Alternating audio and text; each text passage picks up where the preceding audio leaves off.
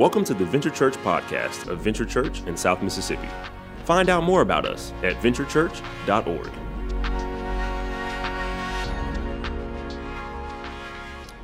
Well, I want to welcome you guys. We are in week 2 of a series that we're calling Peace. And this series is really all about anxiety and depression. And we have asked ourselves many times already why we haven't preached on this series before. And I don't know. But I know this series is meeting many of you right where you are. If you missed last week, boy, go back and watch that message. Jeff did an incredible job. And if there was a theme of last week's message, it would really be that you're not alone. I mean, Jeff shared right here in front of everybody that's watching, all of our campuses, he said, depression, anxiety is something I deal with daily. And he kind of walked you through what his battle with depression and anxiety has been like. Now, last week, I wasn't here. Instead, I got the chance for the first time to go to our Gulfport campus. And it's 10 o'clock, the 10 o'clock experience. You guys are meeting right now. And I want you to know, last week, I could not believe my eyes. I mean, it was amazing to get to see Gulfport High School. These classrooms turn into KXP classrooms. And this auditorium where students are every day of the week turn into this place where it's a campus of Venture Church. And you guys get there at 7 o'clock and you set up. And then you have an amazing experience at 10. And then you clean up and it turns back into Gulfport High School. And we just want to take a minute and say thank you. Blake, Ashley, Clint, JJ, Hunter, what you're doing down there is amazing. Can we just thank that team for setting up and taking down every single week? Yes. Well, listen, Teddy Roosevelt was the youngest U.S. president, and he wrote something in his journal that I think encompasses the way that we feel when we talk about when we experience anxiety and depression. He said this on February 14th, 1884. He says, "It's as if the light of my life has gone out."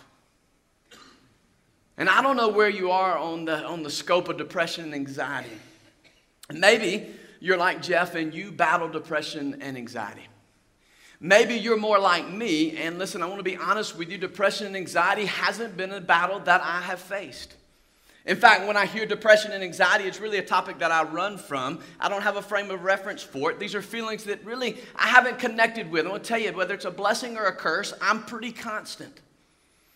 But for me, depression and anxiety became real when the light didn't go out in my life, but it went out in the person that I love the most. And I remember it so clearly. It was 11 years ago. My wife and I had been married for 3 years at that season in time. We'd had our first child. Everything was going great. She was a teacher. I was in sales. I was in ministry at that time. I was at another church. And everything should have been perfect in our life in that season. But she looked at me and she said, "I am depressed and I am anxious and I cannot sleep, I cannot eat, and I need some help." And I just want to go ahead and tell you, you need to know this because I can already feel this in the room, all right? Depression and anxiety is something we share openly about. Katie knows that this is a part of this message, so you can take a deep breath. If you've been in our growth group, you're like, "Bro, I don't know if you need to share all this right now. She's not here." If you've been in our growth group over the last 8 years, we share every year about kind of our journey through this. This isn't something that we suffer in silence with. This is something that God has brought some peace to our lives. This is something that we overcome regularly. And so a big part of today is me not just sharing some things that I've learned from this, because again, I'm coming to you from secondhand. But what I do want to share with you today is that you have a role when someone that you love, their light goes out. Whether that's a child, whether that's one of your children that comes to you and says, "I'm dealing with anxiety and depression," and you go, "What do I do now?" Whether that's your husband or your wife, whether that's a coworker, we need to know, how do we love them well when the light in their life has gone out? Because for me, it scared me. Because for me, I wanted to fix it. Because for me, everything that we had faced up until this point, either a date night, a weekend away, or a doctor's visit, we could solve it.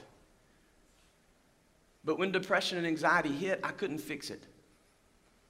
And maybe you've been there. If you haven't, you might be. And so I want to share with you today just some tools, some things that I've learned. I've learned depression's not a bad mood, it's not a choice. Instead, it's a battle that we face. And so I want to give you some tools that you can take into battle with you, so when depression hits you or it hits someone that you love, you'll know your next step. First thing I want you to remember when the light in your life goes out is don't stop believing. Don't stop believing that God cares about every single aspect of you. I remember when I got my first paycheck. I'd worked 20 hours. I was making $10 an hour. And so I knew in my mind I should get a check for $200. But you know, like I know, when I finally got the check, there's some other people that got their hands in my check. Some federal and some state and some everybody else got a little bit of my check. I wanted the whole thing. I wanted all of it, everything that I'd earned, but I only got part of it. Listen, I want you to know that God wants all of you. He's not going to settle with just a part of you. Timothy Keller calls God a conquering king. It says as if when he comes into your life, he's not going to settle for a sliver. He doesn't just want a territory. He doesn't just want a part of you. Listen, God wants all of you.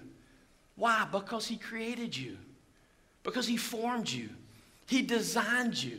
And that's what's so special about you. There will never be anyone like you. But that isn't a testimony to you. It's a testimony to the God that created and that designed you.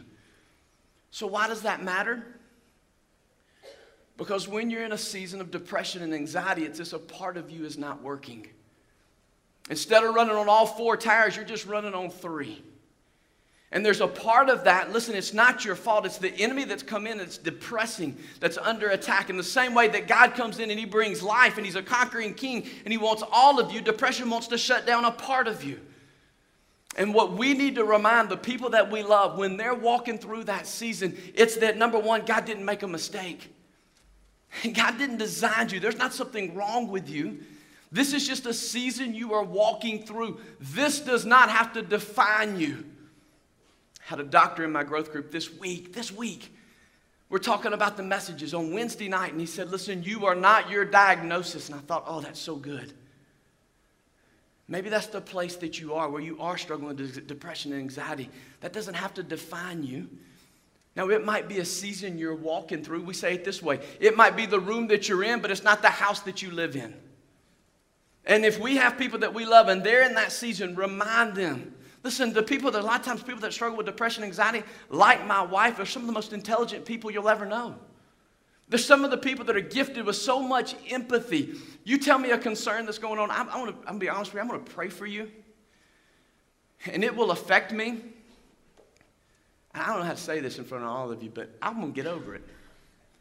My wife, she has such a gift for empathy. When you tell her something, she will carry it. If she watches a TV show, she'll cry over the characters in the show. She has that many feelings. Her emotions are that big. And when they're not fully functioning, we miss that. We as a community, as a family, we need that. God designed her that way, and God wants all of her. And so when depression hits, when anxiety hits and it shuts down a side of you, we miss that and we need that. And I need you to hear, number one, God didn't make a mistake. Number two, God is about redeeming every part of you. There's not a part of you that he created that wants to be shut down or depressed. Instead, he wants all of you so that you can worship him with all that you are. Remind them that God designed every aspect of them. Number two, would you step in and would you begin to help people with training your thoughts? Training your thoughts. Listen, I love this analogy. Every train that comes through the station that is your mind, you don't have to ride. Some trains need to come in the station and they need to go out without you taking it for a ride. Some trains you need to let pass. I love to think about it this way. The U.S., you know this, we have the strongest military in the world. Let's just be honest. Many of you here, you serve in the military in some form or fashion. Can we just thank them for what they do at all of our campuses?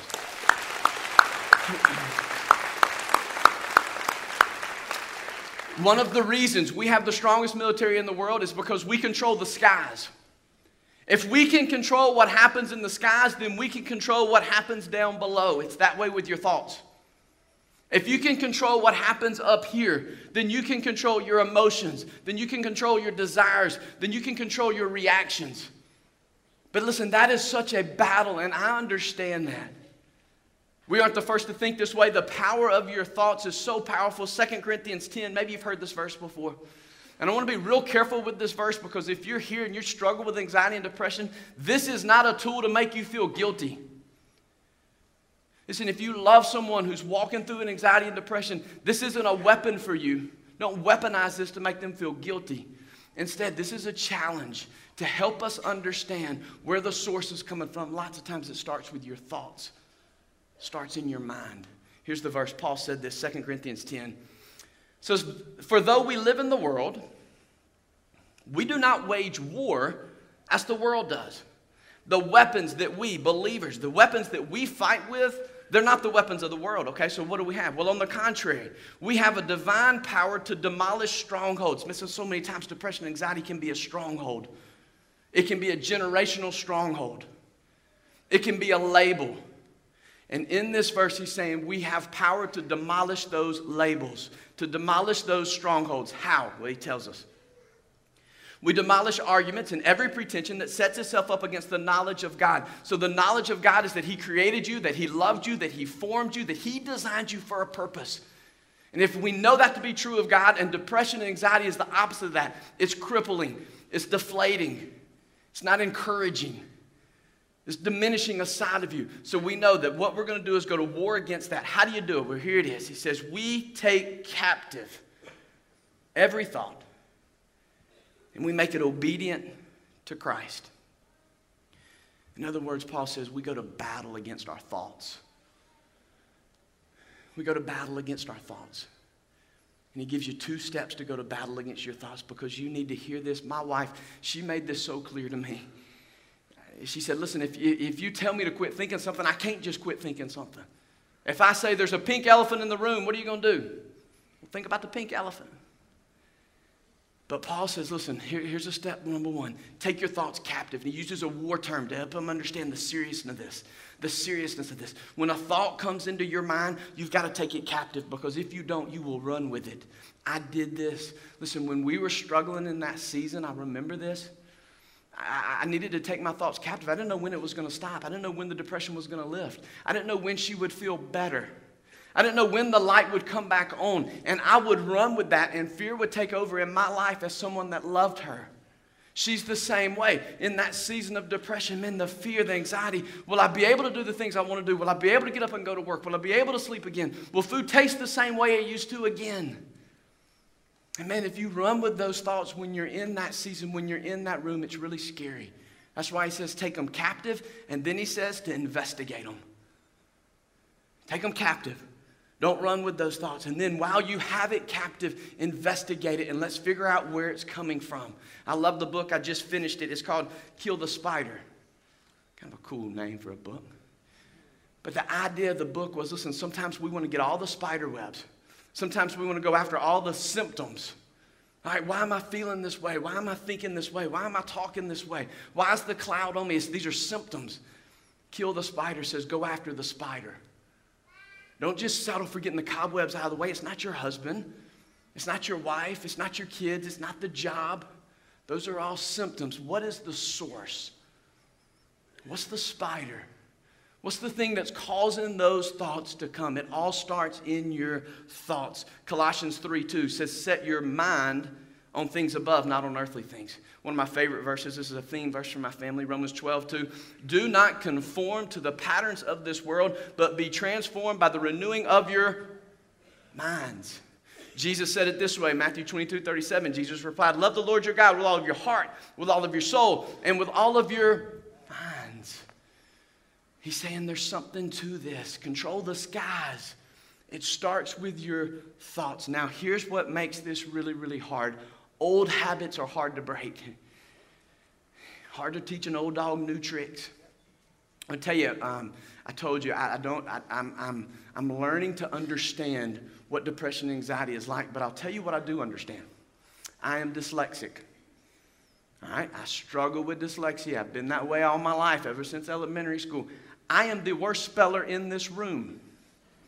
Guaranteed. The predictive text, it doesn't even know the words I'm putting in there. I had to cancel it. It's true. Every time I write a message, I have to send it to someone to proofread this message before I send it to my group leader so they'll know what it's even about. The spelling is that bad. And if you told me, Craig, you need to be a better speller. I'm 40 years old. I can't change the way I spell. Well, there's some tools now. If I would have known then what I know now, there are tools to help students and kids that are dyslexic. It's amazing. They teach them a whole different way to learn. What you guys do at the 3D school is incredible. Dyslexic tutors that are one-on-one with kids. They're teaching them new patterns that they can put in place so that they don't have to struggle. Listen, there are patterns that you can put in place in your life. If you're here today and you go, I am struggling with depression and anxiety, there are new tools. There is counseling. There is medicine. There is help that you can find. You don't have to suffer in silence. This isn't the world it used to be. It's okay to be depressed. Our senior pastor, our leader told you it's what he struggles with. I'm telling you, it's where we are. It's mistakes that we have made. But we don't have to stay in silence about that. There are tools. There are ways you can find help. If I told you I'm going to be a better speller on my own, I would crash and burn. I need help. And listen to me, if you're here today, man, do not let me, Jesus, juke you with this verse and tell you to tighten up and control your thoughts. Instead, hear me say, you might need help. There were seasons in our life where we needed medicine, where we needed counseling, where we needed some mentors to look at us and say, this too shall pass. I'll never forget. We worked at we worked at a different church at that time. And the leader of that church, we sat down with him and his wife, and they looked at us square in the eye and said, it is going to get better. This too shall pass. This is a room. This isn't a house. Don't give up. Train your thoughts. Watch your words. The third thing to remind you, if you're in that season, watch your words. Train your words. You and I use 5,000 words a day. Today I'm going to go way over that. 5,000 words a day. I started thinking about those words because Proverbs says your words either bring life or they bring death. And then I started thinking, and here's what I want you to ask. How do you speak to you? Not what do you say to others, because listen, I was so convicted by this. You can't imagine how much time I put into this message. Now, hopefully you can. I hope it's okay. But I put a lot of time into this. I really watched my words. But then I started thinking, what about all the other words that I use? Not just the 30 minutes I'm going to talk to you. What about the rest of the days when I'm talking to me, when I'm looking at me in the mirror? How do I speak to myself? And one of the things that's happened to you and to me is that we have gone rogue in how we speak to ourselves. You say some things to you that you would never tell to somebody else. You say some things and you put some labels over your life that aren't true. And the enemy wants them to stay there as long as they can because he uses that to nail down depression, to nail down anxiety. But we need to fire ourselves. We need to fire ourselves. You have a terrible contract. You need to fire yourself. And you need to sign a new contract that says, I'm going to talk to myself like a son or a daughter of the King. I'm going to see myself through the lens that God sees me as his beloved, as his son, as his daughter, as his masterpiece. Listen, he says he is the one that put you together, that formed you. He did not make a mistake. And when you speak to you, you need to remember who you're speaking to. You're speaking to a son or a daughter of the King. Levi Lusko says it this way. It's a great book. It's a tool at all of our campuses. You can get it right out in the atrium. If this is where you are, if you're struggling with anxiety and depression, this is a great tool. It's called I Declare War. Here's what he says. Part of the journey of seeing the light in your life come back is learning to alter how you feel through changing the way that you speak. You don't have to say everything you feel like saying. We could stop right there. The words you speak over people can change the course of their lives, but the person you and I talk to more than anyone else is you. And words are like toothpaste. Once they come out, they don't go back in. How do you speak to you? Ephesians 4. Watch the way that you talk. Say only what helps. Each word is a gift. God, I love people that give good gifts. What kind of gifts do you give with your words? What kind of gifts do you give to you in the way that you speak to you? What kind of gifts, and listen, this is a place I made a lot of mistakes. What kind of gifts do you give to people who are struggling with anxiety and depression with how you speak to them? You speak behind their back? Are you judging them? Are Are you talking down to them because this is the season they're in? Listen, there's some church people that have said some really stupid things to people that struggle with anxiety and depression. Can we just be honest? This isn't something that they asked for. This is a season. This is something that they are working through. And I want you to know what A.W. Tozer says. What comes into our minds when we think about God is the most important thing about us. So far, I've been talking about your thoughts, your words, what you think about when you think about God. Now I want you to see what God thinks about when he looks at you. Not what he thinks about when you're leading the group. Not what he thinks about when you're giving the big bucks. Not what he thinks about when you're inviting people in. What God thinks about when he sees you, when the light in your light has gone out. When you have nothing to offer. When you're paralyzed with fear. When you're struggling with anxiety and depression, I want you to know that God sees you. And to understand what God thinks about you, you're going to have to get over what some other people might have told you. Maybe the thing you heard is you just need to pray more. I said, I think prayer is a wonderful thing. And in our journey, prayer was a part of healing. So was counseling. So was rest. You know who created rest? God. What you might need to do is to get help so you can rest. Maybe you've heard the only mood that a Christian should experience is joy. Listen, that's crazy talk. God created all of our emotions. God has gifted you with the ability to feel deeply. It's a gift that you have that I don't have. There's only so low or there's only so far I can go to connect with people. But those of you that struggle in that area, you have such a gift. I want you to see what Jesus says to you. If you're here today, listen, and you're wondering, what does God think about me when the light has gone out? He leaves us this passage so that we can see it. Jesus has gone from town to town. He's gone from village to village. He's been doing what he does. He's just been with people.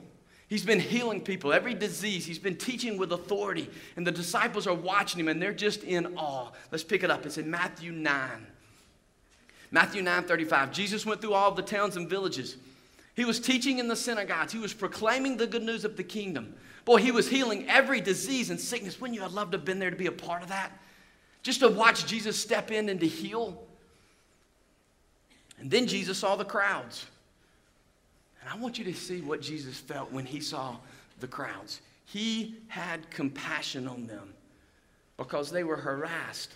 They were helpless. They were like sheep without a shepherd. I want to zoom in on one verse. It's verse 36. It's real simple. He had compassion on you. He has compassion on you. When the light has gone out, what does Jesus think when he sees you hurting and struggling? He has compassion for you. He has compassion for you was a term that was used 10 times in Scripture. Lots of times it has two different meanings, like a lot of the words we use now. Sometimes it was a light-hearted term that meant, like we say today, just bless your heart. I mean, if I were to start singing up here, you would just say, bless your heart. Quit, but bless your heart. But if I showed you a picture on those screens of a child that was starving and he was hurting and his ribs were showing, man, you would say more than bless your heart. You would feel a sense of pain. And that's the term that Jesus used. Man, he was moved to action. When he saw a crowd, he didn't think like you and me. Look, I'll be honest, when I see a crowd, I think about how I can get around them. I see a crowd, I think about what can I get from them. When I see a crowd, I think about how can I cheat the system to get through it. And Jesus sees the crowd and he sees you and his heart goes out. 3 specific times. He saw the first, he saw brokenhearted people. I love the story. It's in Luke 7. And Jesus is going from town to town. He's doing the things he's doing. And he gets interrupted by a funeral. Interrupted. He was going from place to place. He had things to do. And he stopped everything he was doing because he ran into a widow who had just lost her son and it was a funeral. And he had compassion on her. She was hurting. She was broken. She was dealing with some emotions and she was overwhelmed. It sounds like depression. And Jesus stopped everything he did so that he could see her, so that he could meet with her, so that he could ask questions of her, so that he could love her. He had compassion on her. He has compassion on the brokenhearted. He has compassion on the lonely. I love the story in Scripture with the man with leprosy. You know that story? The man with leprosy. And listen, leprosy in that time, man, the guy was pushed out of every sense of community. He was a loner because of leprosy. No one would engage with him. No one would sit with him. No one understood him. Maybe you've said that with depression and anxiety. He didn't have a place at the table anymore. And he comes to Jesus. He said, Jesus, would you heal me? And Jesus sees him. He has compassion for him. He is moved to action because of what he was dealing with. He didn't judge him. He didn't give him a verse and a prayer and say, go get it. Tighten up, buttercup. No, he stopped everything he was doing because he was broken, because he was lonely. That's the way Jesus sees you in that stage. Maybe you're distant. Third example, when he uses that phrase, it was the prodigal son. I love that story, Luke 15. Prodigal son had run off. No one understood how he was. No one understood what he did. He made mistakes. Man, some of these were his decisions. Maybe it's something that the world caused. Maybe it's something that someone else caused. But he was distant. Maybe that's where you find yourself today. You feel distant. You feel like no one understands the way that you're feeling. No one understands where you've been. You feel separated. You feel like you are on an island. And Jesus sees his son. In the story of the prodigal son, the father represents God the Father. And I love this because this is so powerful. He sees his son. He doesn't see the prodigal. Everywhere in Luke 15, it's the prodigal. It's the prodigal. The prodigal ran off. But then when Jesus gets involved, the father, he looks down and says, that's my son I see. I don't see the addict. I don't see the guy that's addicted. I don't see the depression and I don't see the anxiety. The thing I see is my son or my daughter. And then what does he do? He runs to him. He doesn't judge him. He doesn't send a flare prayer. He runs to him and he embraces him and he holds him. And he looks him right in the eyes and says, I am your father. I love you. Come back to me. And I want to close today with the one last verse. And again, the focus of today really is, what do you do when the light's gone out and someone that you love, how do you love them well in that season? And really, again, I'm speaking to you from a lot of mistakes that I made with this. But if there's a couple of things, here it is. And here's the verse that I want to close with. It's Matthew 9:37. It's the last one. And all this has happened. Jesus has used all that phrase. He had compassion on them. 9 times, he uses it 10 times. 9 times, Jesus steps in and he solves the problem. The 10th time is this one I want you to hear. You ready? Matthew 9:37. Then Jesus said to his disciples, you've heard this verse before, the harvest is plentiful. There's a lot of work to be done. But the workers are few. Disciples, those of you that are following Jesus, you're a worker. So what do? Ask the Lord of the harvest, therefore, to send out workers into the harvest field. If you're here today and you are in a season, praise God, where depression and anxiety doesn't define you, and you have some margin in your life, you are feeling good, you're in touch with who you are, and man, you've got some freedom from those things. He says you're a worker. This is your season to work. The harvest is plentiful. Talked to a doctor this week. She said 70% of her patients are dealing with anxiety and depression. The harvest. The work to be done is plentiful. Remember what Jesus described the people? They were helpless. They were harassed. But he says, you have a role. You're a worker. And he says, I want you to do 3 things. Number 1, I want you to engage. See, I just remember when we were in that season, and again, man, depression can be a season. When we were in that season, I didn't want to talk to someone who had never been depressed or anxious. I wanted to talk to someone who had made it on the other side. And if you've been there, man, listen, don't share your, don't hide your story. Man, come to recovery and be a leader. Be open, be vulnerable. We've shared this. We're doing our best to lead by example, to say this is where we are. We're just one blind beggar sharing with another blind beggar where we found some help, where we found some food. That is ministry. If you've been there, share your story. Encourage other people. If you haven't been there, engage. What does it look like to engage? It looks like to ask questions. It looks like to say, I'm going to love you in this season, and until we're out of this season, I'm not going anywhere. I'll give you a picture. Sometimes I need a picture of what engagement looks like, and I love the movie Top Gun. You're like, where are you going with this one? Well, 1, I can't wait till Top Gun 2 comes out. It's coming. But there's a scene at the very end of Top Gun where it's all broke loose. I mean, the war's happening in the skies. The battle has begun.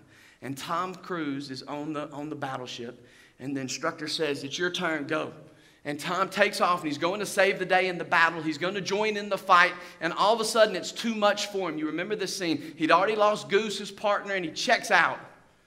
And instead of going this way to go engage in the battle, he takes his plane and flies the opposite direction. And the instructor's in his ears, and he's saying, I think there's an explicit, engage, beep, engage, beep, engage. And finally, Tom turns the plane around, and he goes and he gets in the battle. Listen, I cannot tell you this any clearer. Your husband, your wife, your son, your daughter that is depressed and anxious, they just want you to engage. Don't check out on them. Don't not be willing, like me, to go there. Find it in you to have a conversation, to begin to feel, to have some empathy, to engage with them. Number 2, pray. Mark Batterson says this about prayer. Work like it depends on you. Pray like it depends on God. It's a pretty good word. And the people that you love that are in that season, pray for them. Be constantly on your knees for them. Intercede for them. Pray. Number 3, the last one, have compassion. That's what Jesus did.